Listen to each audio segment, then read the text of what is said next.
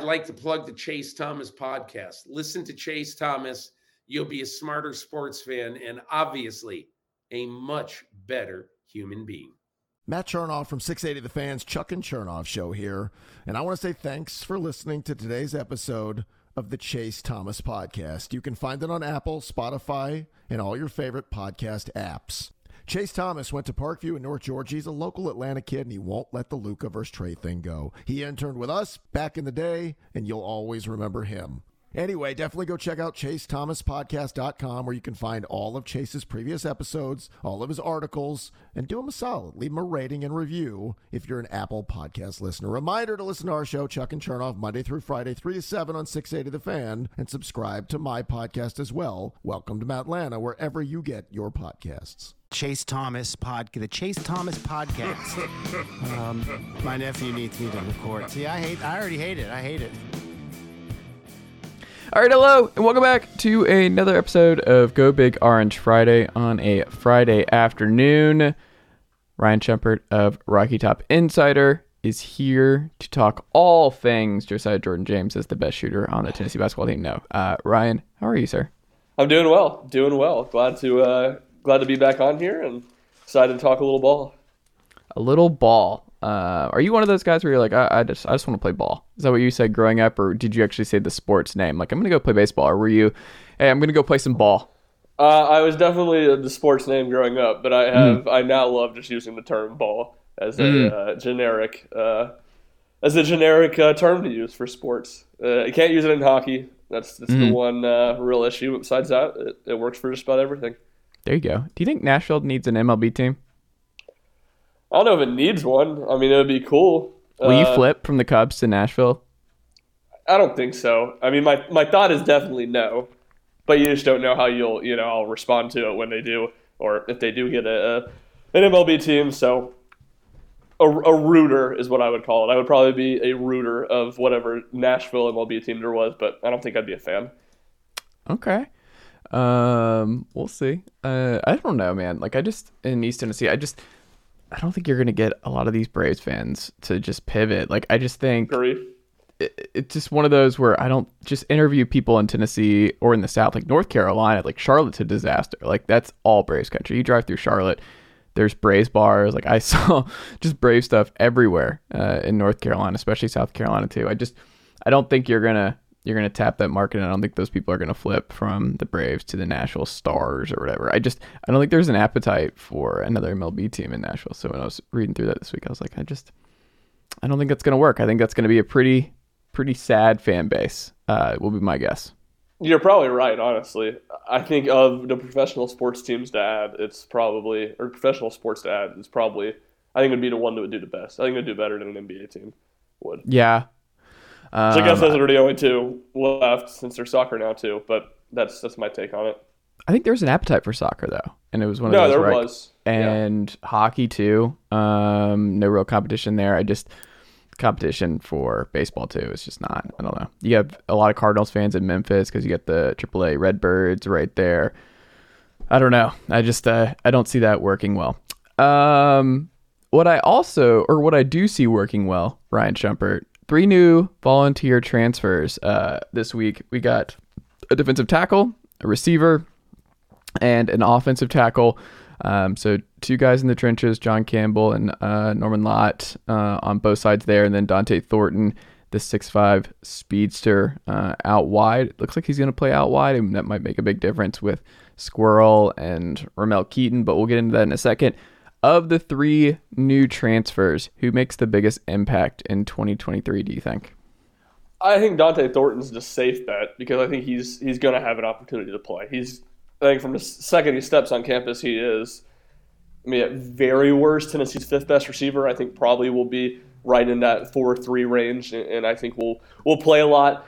To me, I think maybe John Campbell was the one that I like the most because I feel good about Tennessee's receiver room. The depth wasn't great, but they're going to be guys open. They have talent. I feel good there. The offensive tackle spot, it's just a lot more up in the air, in my opinion. And obviously, Gerald Mincey and Jeremiah Crawford both played this season and got a lot of snaps at tackle, but neither of them were good enough to make you feel super confident. All right, they got it locked down. And I think it's important to the depth pieces at offensive tackle were non-existent for Tennessee basically this year. So I think it's been really important for them to go add the two bodies they have in the portal, and Campbell's probably my favorite of the two. And we should mention, I think a lot of people are penciling them in. It's like they still brought in Larry Johnson, the gigantic community college kid, where he could start at offensive tackle. We still don't know what's going to happen with J.J. Crawford and Gerald Mincey. We know Mincey can only play the left side, so I guess we're just penciling him in as the left tackle starter for next year, which he was fine this year. He was kind of injured and banged up at the end of this season. Does Davis still have a year of eligibility? Is he back or no? I believe so, yes. Okay. That man should get 9 years of eligibility. He should just be allowed to be the permanent third. Backup right tackle. Yeah, like he's always good when he gets those backup. I guess just because he gives everything he has in those little bits of time that he's on the field, that it's just, he plays like a 4-star for 12 minutes a season, and it works out. I don't know. I think it's interesting you didn't mention Norman Lott. I guess, is it partly because Rodney Garner rotates so much on the defensive line that it's hard to see a strong impact from him? Is that kind of your reasoning and rationale? It is, yeah. I think it's the fact that, to me, I look at him, I say Tennessee's got a lot of guys like him on the defensive line. Maybe he takes the next step this year. Maybe he finds another gear to his game. But we didn't see that at Arizona State. I think there's less reason to believe that he'll find an extra gear than there is someone like Thornton. And you said it. They're going to play a lot of guys on that front four, and Rodney Garner's going to rotate a lot. To me, Norman Lott isn't talented enough to really break through, and he's going to be an all-SEC guy or anything like that. So, again, it's certainly possible. He's a player that's played a lot of football at Arizona State. He's a solid football player. Like I said, he's like a lot of Tennessee guys, and Tennessee guys' defensive line was pretty good last year. So I think he's a pretty good player, but between just the depth they have that position and how they rotate, I just have a hard time thinking he's going to be a big breakout star or anything like that. And I don't think they need him as much. You know, I think John Campbell was a more important addition than he was, and same with Thornton as well. Yeah, I wonder. It doesn't really matter who starts on the defensive line. It's just who gets the most snaps. I wonder, though, Bryson Eason was really breaking through this past year. I wonder if he does start or Norman Lott surpasses him and that causes some friction. I don't think so. It seems like the culture on the defensive line is pretty strong. Rodney Garner's built a really strong group, but I don't think there's going to be as much rotation on the outside because I think the three techniques, they're going to have to rotate a lot. I don't think they have a choice on the outside. I think Joshua Joseph is going to have to play a bunch of snaps, and I think with Byron Young being gone, Mark Barron's back, right? Or Tyler Barron's back. Tyler Barron, yep. Well, he's supposed to be. There hasn't been anything. He entered the portal last year around this time and came back, so I guess he's back. But yeah, so you have him on one side, and he's fine, right? Like he's fine, solid. But he'll play. He's solid. He'll play a lot of snaps, and then you have Joshua Joseph, who's going to have a huge role. But I don't know. Tyree West, I guess, will have an opportunity to have a bigger role. James Pierce, we'll see if he has a bigger role. But I don't know. Are you the same way where you don't expect a lot of rotation on the edge? Because I don't see it as much. To me, it's up in the air. I would agree with you. I don't see it as much. To me, you have three really talented guys that haven't played a lot of football. I guess Joseph's would fall in that anyway, but Joseph's going to play a ton. That's, to me, a foregone conclusion. Between James Pierce and then the two freshmen they bring in, and David Bradley and Caleb Herring, those are three guys that are super, super talented. Pierce obviously didn't play a ton this year. How big of a step can he take from his freshman to sophomore year? And then what about Bradley and Herring? You know, Bradley seems to be a little bit more raw, a little bit more of a developmental piece. Athletic tools are incredible, whereas to me, Herring feels a little bit more ready to play. If those three guys, or really two of those guys, can really take a step or just be proven, play at a level that a high level, I guess you should say, as I ramble about the point. But to me, it's up in the air. There's going to be guys that they're going to have to figure some things out. There's certainly a lot more proven depth in the interior than there is outside. Yeah, and I also will say, with Thornton, it's not even an indictment on Ramel Keaton. It's just if he's starting week one, you're like, okay, the Thornton stuff's maybe not, that didn't go the way you wanted to. Because the more upside and the more, I think defenses are more concerned about the best version of Dante Thornton, Brew McCoy, and Squirrel White as the main three than Ramel Keaton. Ramel Keaton is just like the ultimate number 4 guy where if someone's hurt or banged up, like you could just put him in and he makes plays. And complete confidence in him. Yeah, you're good, but you also don't want him to edge out your big wideout transfer who's got the size, speed, who can just scare you in a different way. And Tennessee didn't have that with 2 guys last year in the rotation. Like Brew does not have that speed, and he's going to, I think, fit in really nicely in that Cedric Tillman spot. but Squirrel and Dante Thornton, the best version of both. Like, we haven't seen Heupel really with that opportunity because Javonte Payton didn't have this kind of speed or size either. So I don't know. I do kind of like that each year through 3 years with the Heupel offense that the receiver room's going to look a little bit different. There's going to be different wrinkles for how they attack defenses each and every year. Certainly, and I mean, you hit it nail on the head. I mean, Thornton's ceiling is just higher than Keaton's. So if you see Thornton starting game one, you're excited by that because you're starting to see him maybe not be at his ceiling, but certainly play close to it. So you're right, and Keaton is certainly, I think, a perfect number 4. If he has to be your number 3, I don't think you're panicked about that, but I think that probably limits the ceiling of the receiver group. And you're right. I mean, Thornton is just he's a fascinating piece to be 6'5" and to be that fast and be able to play out wide and put him and Squirrel White on the field at the same time. I mean, that's going to present a lot of problems. And obviously, we know the quarterback can sling the ball a really, really long way. So I think that the potential there, the possibilities, the ceiling there is really, really intriguing. And it'll be about Thornton being able to reach in, and it'll be about see how much Squirrel White can get better and from his freshman to sophomore year as well, too. Tayven Jackson entered the portal in the last hour. Ryan, I think all Tennessee folks figured he would at some point this year, but it wasn't going to be in early January. We thought he was a second transfer window guy where he goes through spring ball and sees like what it looks like if he gets, because it's an open competition is what Joey Halsey has said all the last month of like Joe Milton is not like penciled in as the starter week 1 next fall.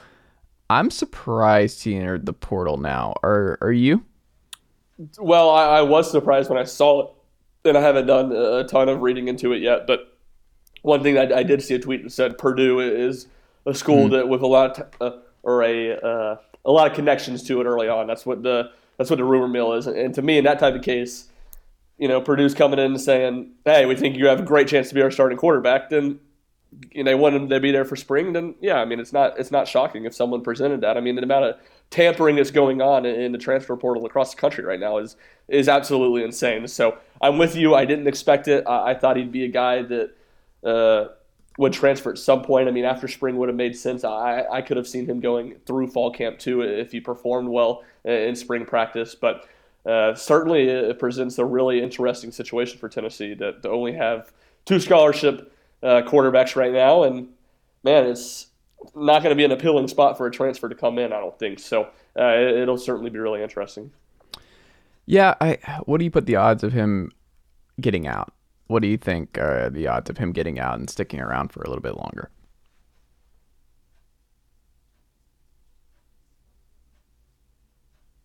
Jackson, is that who you're asking about? Yeah. Why? Like, what are the odds that he hops out of the portal?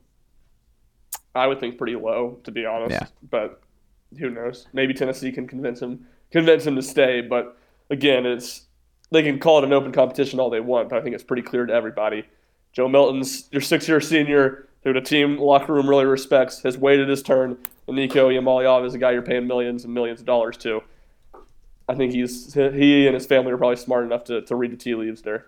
A lot of pressure on Nico though. Right out of the gate, because if Tayven is for sure gone, like I don't know who's left in the portal. I mean, Spencer Sanders, I guess, is still floating out there, but they haven't. Tennessee has said to this point they were not, or I guess the expectation around Tennessee has been that they were not going to add anyone in the portal quarterback wise. I think that was that we should have. I guess the way of looking at that is like they were good if these 3 stayed. If they were on, like we're not adding anybody. If this is our quarterback room, like this is good.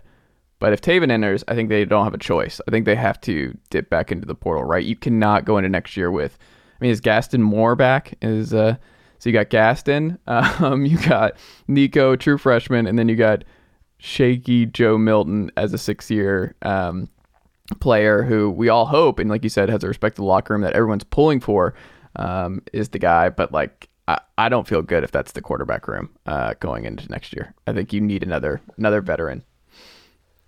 I would agree with that overall, just purely from the depth standpoint, but I'm not sure who they're going to add that's going to make me say, oh, wow, I feel way better about the quarterback room now. I just don't see it being when we talked about it probably a month ago now, I don't see it being a very attractive spot for quarterbacks, and Tennessee's already invested a lot of NIL money on another quarterback on the roster.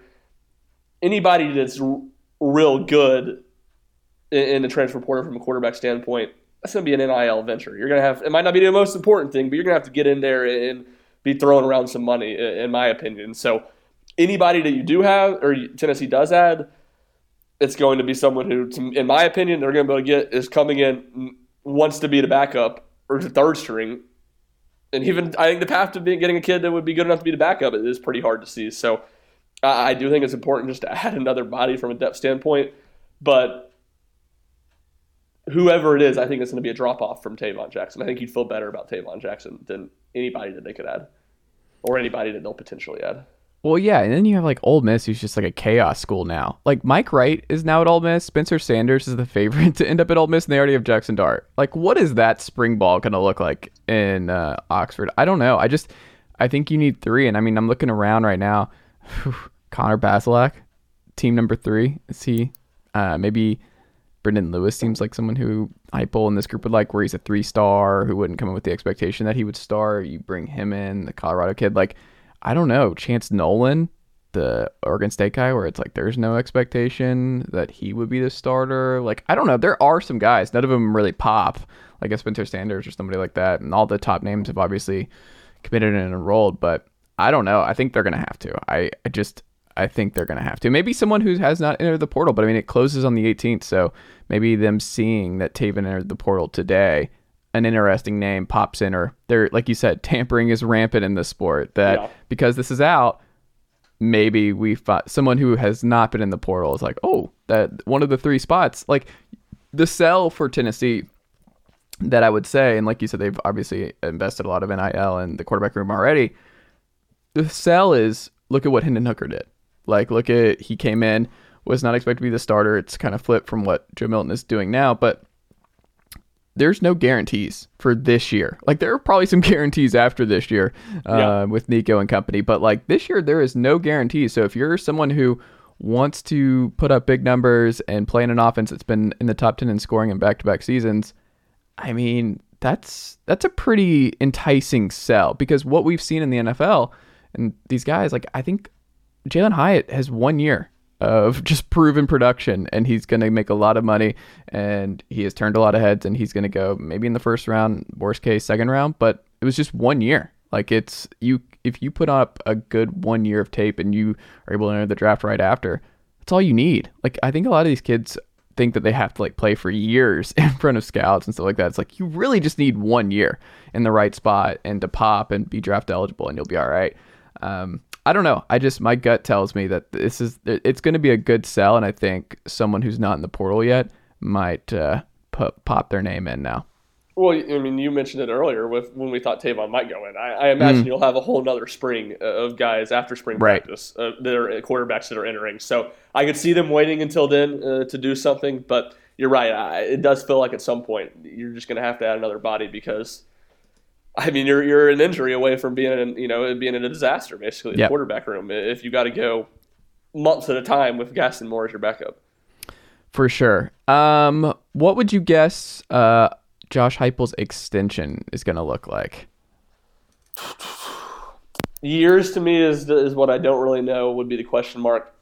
I'm thinking he's going to be making in the $9 million a year. That would be my guess from a salary standpoint. Where would that put him in the SEC? 4th, right in that range. I think Jimbo would be higher than him, Kirby, Saban, and then I think he'd be in that next group of, I think, there's a couple that are probably pretty close to each other right around there. My guess that would be 4th. Do you see it happening this spring? I do, yeah. I mean, maybe it goes into the summer before it officially gets announced. I mean, Danny White has been, I don't know if weird's the right word with contracts, but there's been contracts that have been signed, and then it doesn't get released. It's been signed until months later. So maybe something like that happens, but I imagine from at least an agreement standpoint, maybe not an announcement standpoint, but from an agreement standpoint, I would think that'd be something they're working on right now. It would be done in the next couple months. Interesting. What is the timeline on a tight end hire? It seems like everything I've read, it's like Heupel is just hanging out and sending everybody else. Like, he is not really all that concerned about the tight end hire. That's the read I have on it too. He doesn't seem to be in any hurry to talk to people, let alone really hire somebody just to get into the process. So I mean, if there's not an urgency to do it right now with the recruiting window in 2024 opening up, what's there going to be an urgency for? So I would think they would want to have somebody by the end of this month as they start to get into the flow of the offseason and January winter training. But like you said, doesn't seem to be any rush there. And if there hasn't been any rush at this point, it's hard to see what there's going to be rush for because, just really starting this weekend and going on next week with the recruiting window open is what you would want to have the coach for. Yeah, I don't know. It's like when you think about names, it's like, how do we know any names? Because he hasn't talked to anybody yet. And it's just what it feels like to me. I would not feel good if they promote Halsey to OC and then they up a quality control coach or off-field guy to the tight end spot. I think that's one of those concerning ones where, they'll do this for a year. That doesn't go well. And then they have to reshuffle a little bit because, we saw with Dabo and certain coaching staffs around the country, like you can dabble a little bit with promoting from within, but I'm generally speaking nervous when a university or a team promotes from within pretty often. I think you need some variety, like Belichick. Like he's run out of options promoting from within and everything, and you see where that can finally come back to bite you with Matt Patricia and company. I don't know. I'm a little concerned on that front, but maybe it's just him and Seth Luttrell go back so long, and with Seth just hanging out, he's like, hey, we'll do a formal whatever when we can, but when just hang out for a little bit longer. It's mid-January. Enjoy your family time. We'll do it in person at some point. Because, I don't think John Finley or is it John Finley? John Joe, or whichever one. I don't think he would leave Oklahoma, his spot for this gig. And it seems like Ferris is the other name that pops up a lot because there are connections there. But I don't know if that's a big recruiting name. I don't know. Seth Luttrell will be fine. But just also, are we sure that he hires one? Like he's just like, are we sure? I would think so. I don't think they'll promote from within, and I would probably generally agree with your thoughts on that. I don't think it would be anything worth hitting the panic button on, but we might have talked about this last week, but this is tight end coach. You're hiring a tight end coach. This isn't rocket science here. Get somebody in with recruiting ties to the Southeast and get somebody in who is a recruiter. I don't see, with the amount of continuity you have on the rest of the offensive staff, to me this doesn't need to be a person that is, or it shouldn't necessarily have to be a person that just knows the ins and outs of Josh Heupel's offense. That's great, but teach somebody as they get there. It's just, this is position coaches. That's a recruiting spot. It's about getting the players in. To me, if I was Josh Heupel, that's what I'd be focusing on. Oh, by the way, I figured out who the coach or who the quarterback they pick up is. Who's that? He went to Maryville High School. Dylan Hopkins. He just Dylan Hopkins is in the portal. He's in the portal. Honestly, that would make a lot of sense. That's the type of guy that I can see them getting. Right? Like I think that's started for multiple years at UAB, new coach, ready to just go be back home at Tennessee, and enjoy the spotlight of that. To me, that's a name that makes a lot of sense.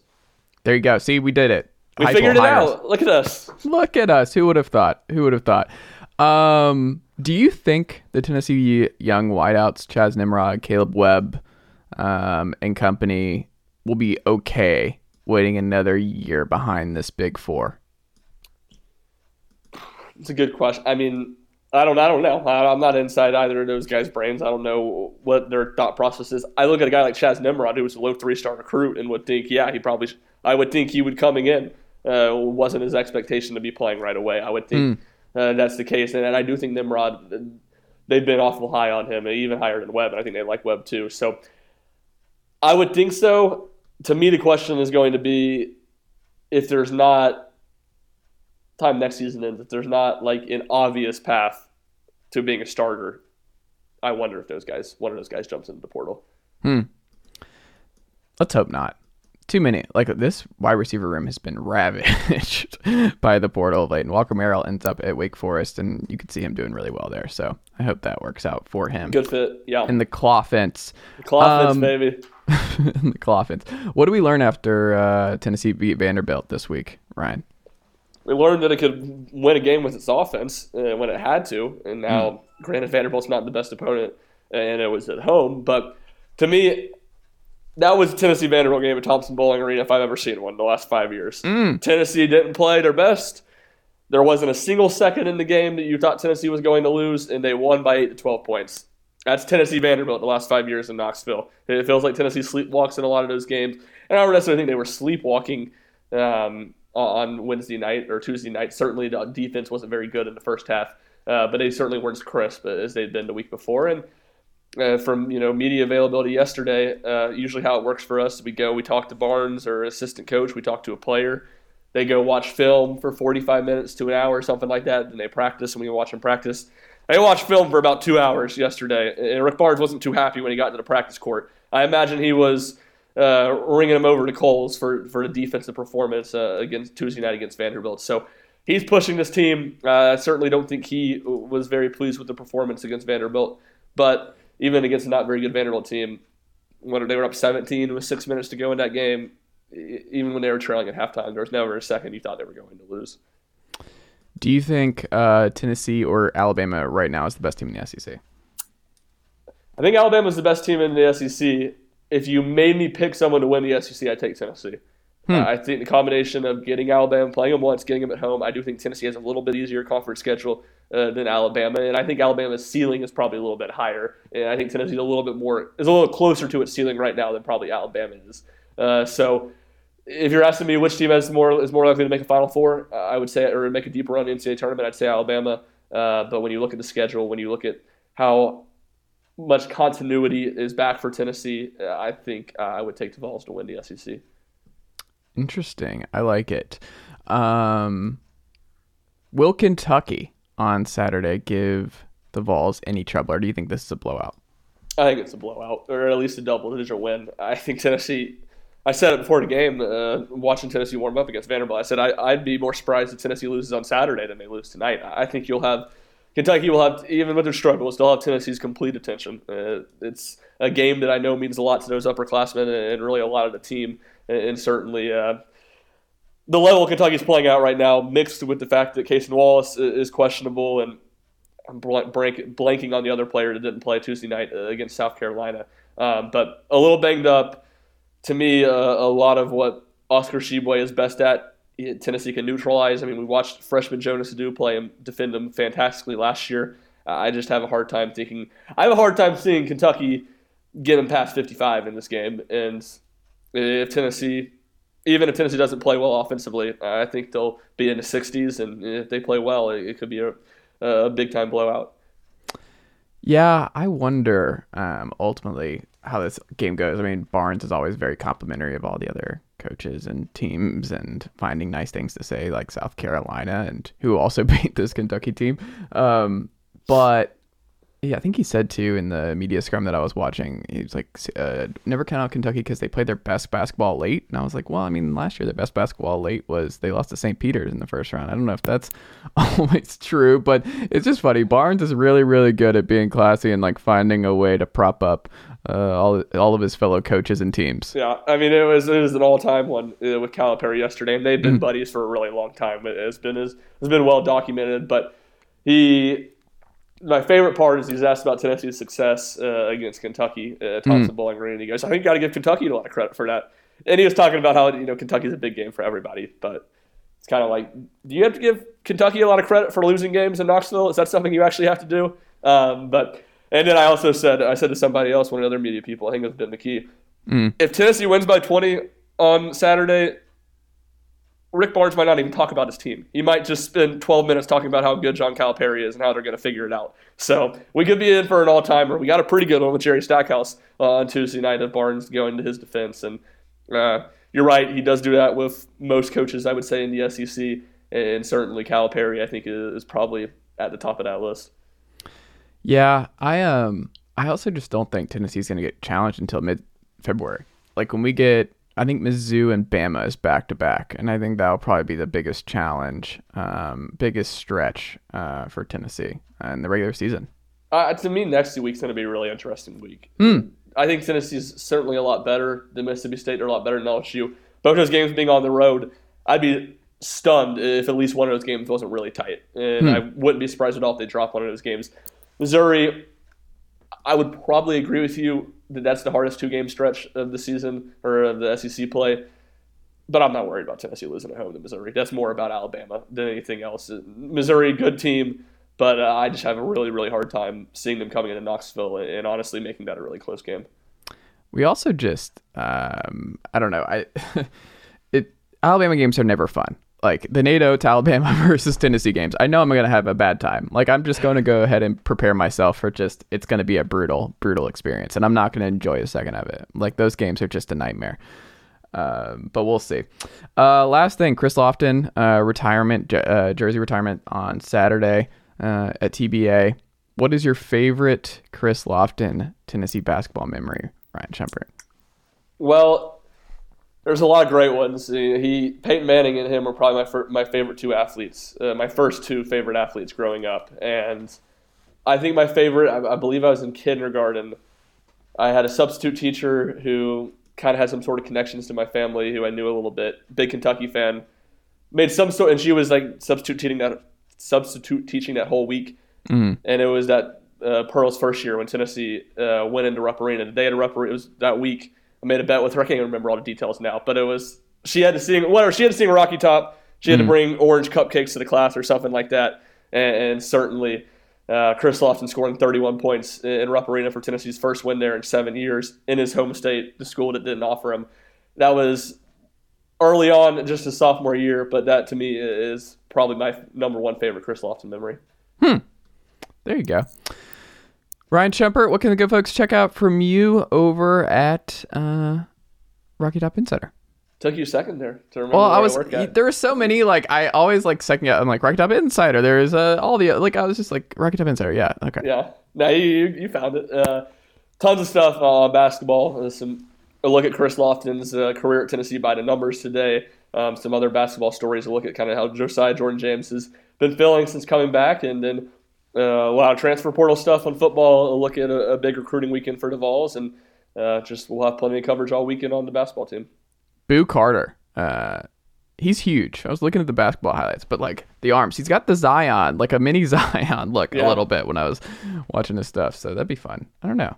Let's hope the Chattanooga 5-star ends up in Knoxville. Ryan Schumpert, always a pleasure, my friend, and I will talk to you next week. Sounds great. This is Ben Ingram, radio voice of the Atlanta Braves, and I'm here to tell you that you've reached the end of today's episode of the Chase Thomas Podcast. As a friend of the podcast, I'd like to say thank you for listening to today's episode and hope you return for the next one. To show your support for the program, tell a friend or coworker or even a family member about the program. And if you're an Apple Podcast listener, leave the show a rating and a review. It goes a long way. That'll do it for me. But don't forget to listen to myself and the rest of the team at 680 The Fan and the Braves Radio Network this season. Go Braves! Chase, I think I'm going to hear more about you. I really do. I think you've got a way about you that you're interviewing, your pleasantness, you're smart.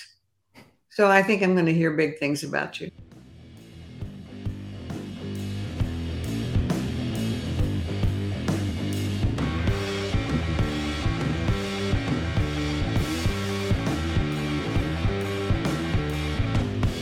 Nicely done, nephew.